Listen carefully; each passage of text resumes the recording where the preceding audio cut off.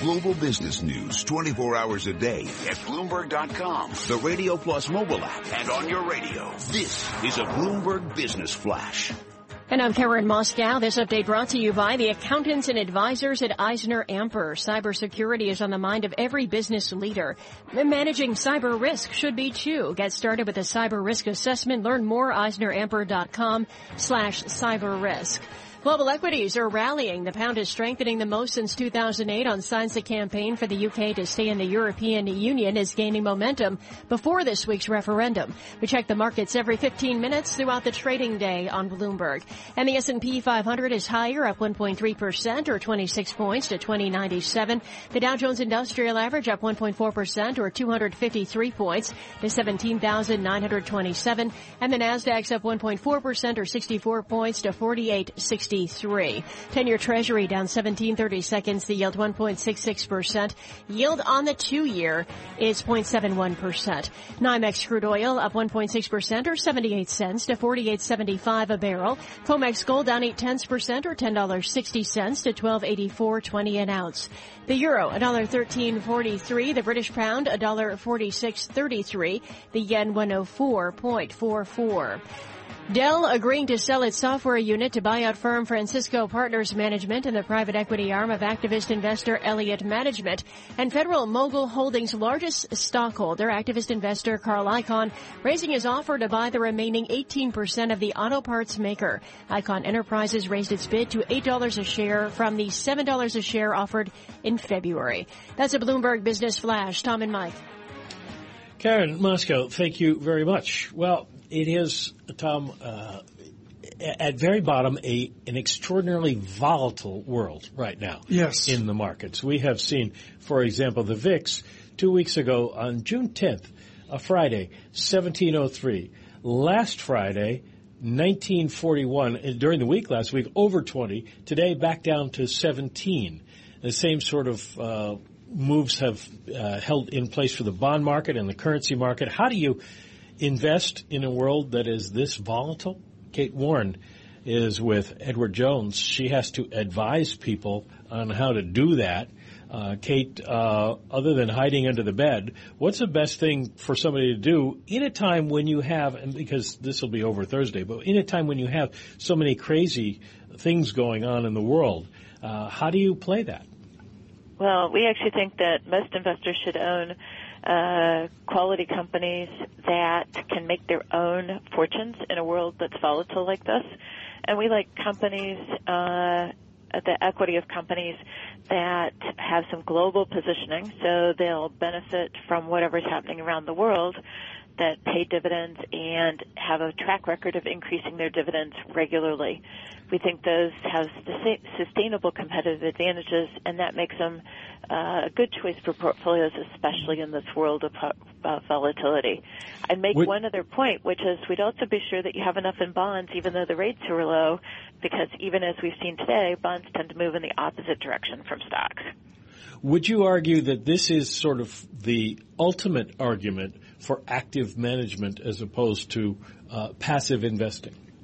I think that's partly the case, and the reason is you want active managers who are looking at companies that aren't necessarily overweight in a benchmark index, which passive investments tend to follow, and where there are really good opportunities for growth in an environment of very slow growth, which is partly the backdrop to why people are even thinking about voting for Brexit. We're honored to have you on because you speak to real investors. We've had a lot of la-di-da guests like David Blanchflower. Thrilled to have him on from Dartmouth College moments ago. Kate, how do you respond to people who say, I just can't do this with all the news flow that's out there? How do you say to them, if bonds are priced to perfection, yields are where we never imagined they'd be, how do you do an investment? I think that's a really good question because it is an environment where rates are low, where everything looks expensive. But what we also know is that we're not seeing any signs of inflation out there. even though U.S. inflation is ticking up a little bit.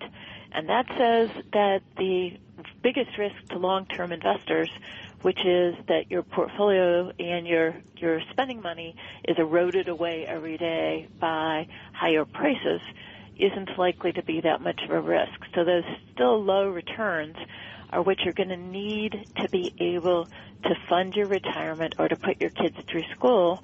And I think the way you address the essence of your question, which is there's lots of stuff moving back and forth, is to realize that that's really sort of like the waves in the ocean, and that you want to focus on the tides, take advantage of the longer-term trends, and not pay so much attention to pulls that swing from one moment to the next and can make you feel really uneasy, but those fundamentals are still going to drive the longer-term returns and environment that you'll be investing in.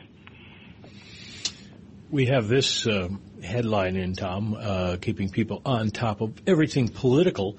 The New York Times reporting that Donald Trump has fired his campaign manager, Corey Lewandowski.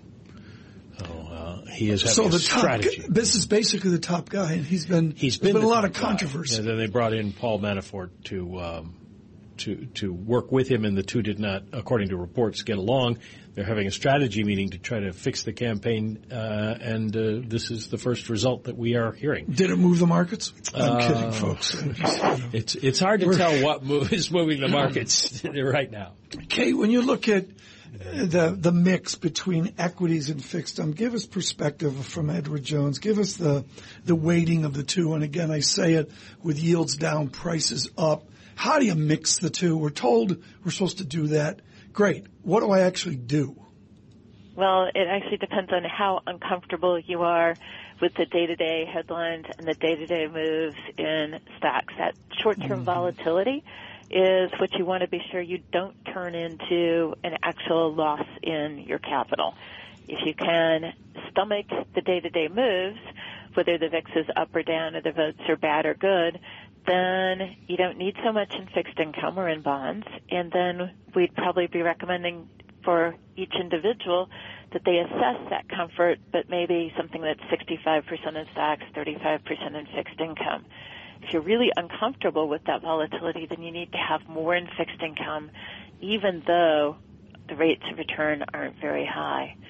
I would say one other thing, which is when you're thinking about all the headlines that we hear, keep in mind that everybody's still at the stores, everybody's still doing their day-to-day business, and that you can derive some comfort if you're investing in companies where you can actually see that the world isn't changing that much and that people don't change their behavior nearly as much as those headlines change.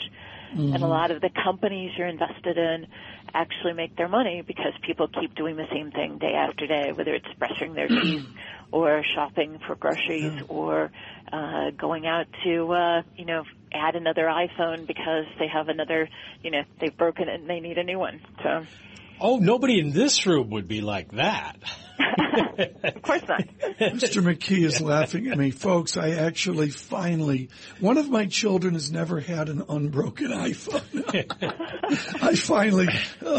Kate, I finally did it myself. And the good news was I can blame no one. It was totally my fault. And good morning, Mr. Cook. If you're listening, as sometimes you do on the West Coast, the Apple service mic was a miracle, to be honest.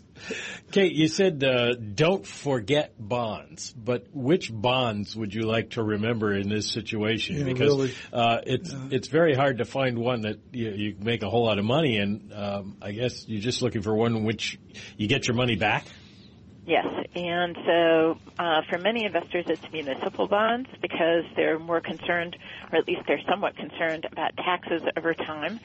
And while the additional rate you get isn't that much above corporate bonds, sometimes it's a lot higher than now.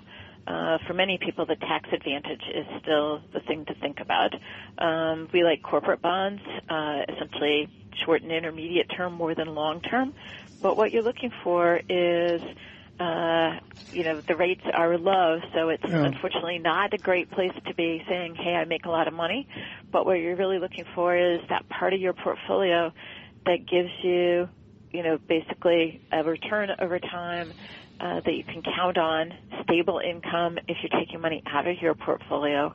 It's just not a lot in this environment, and we're all, looking at that and saying, not good, but you don't want to be out of it just because the rate of return isn't very high. In some of the tension of a single-digit world playing out in the politics we're covering here in London, Kate Warne, thank you so much with Edward Jones. What a great job by our team today to get the usual London guests and the debate, Michael McKee, but also people like Kate Warne to balance things out. Mike, is it a busy economic week? I think it sort of is, even though today was quiet. It's a medium economic week, but made more interesting by the fact that Janet Yellen will be testifying tomorrow and Wednesday up on Capitol Hill, which you kind of know where she's coming from, but you've got to pay attention anyway.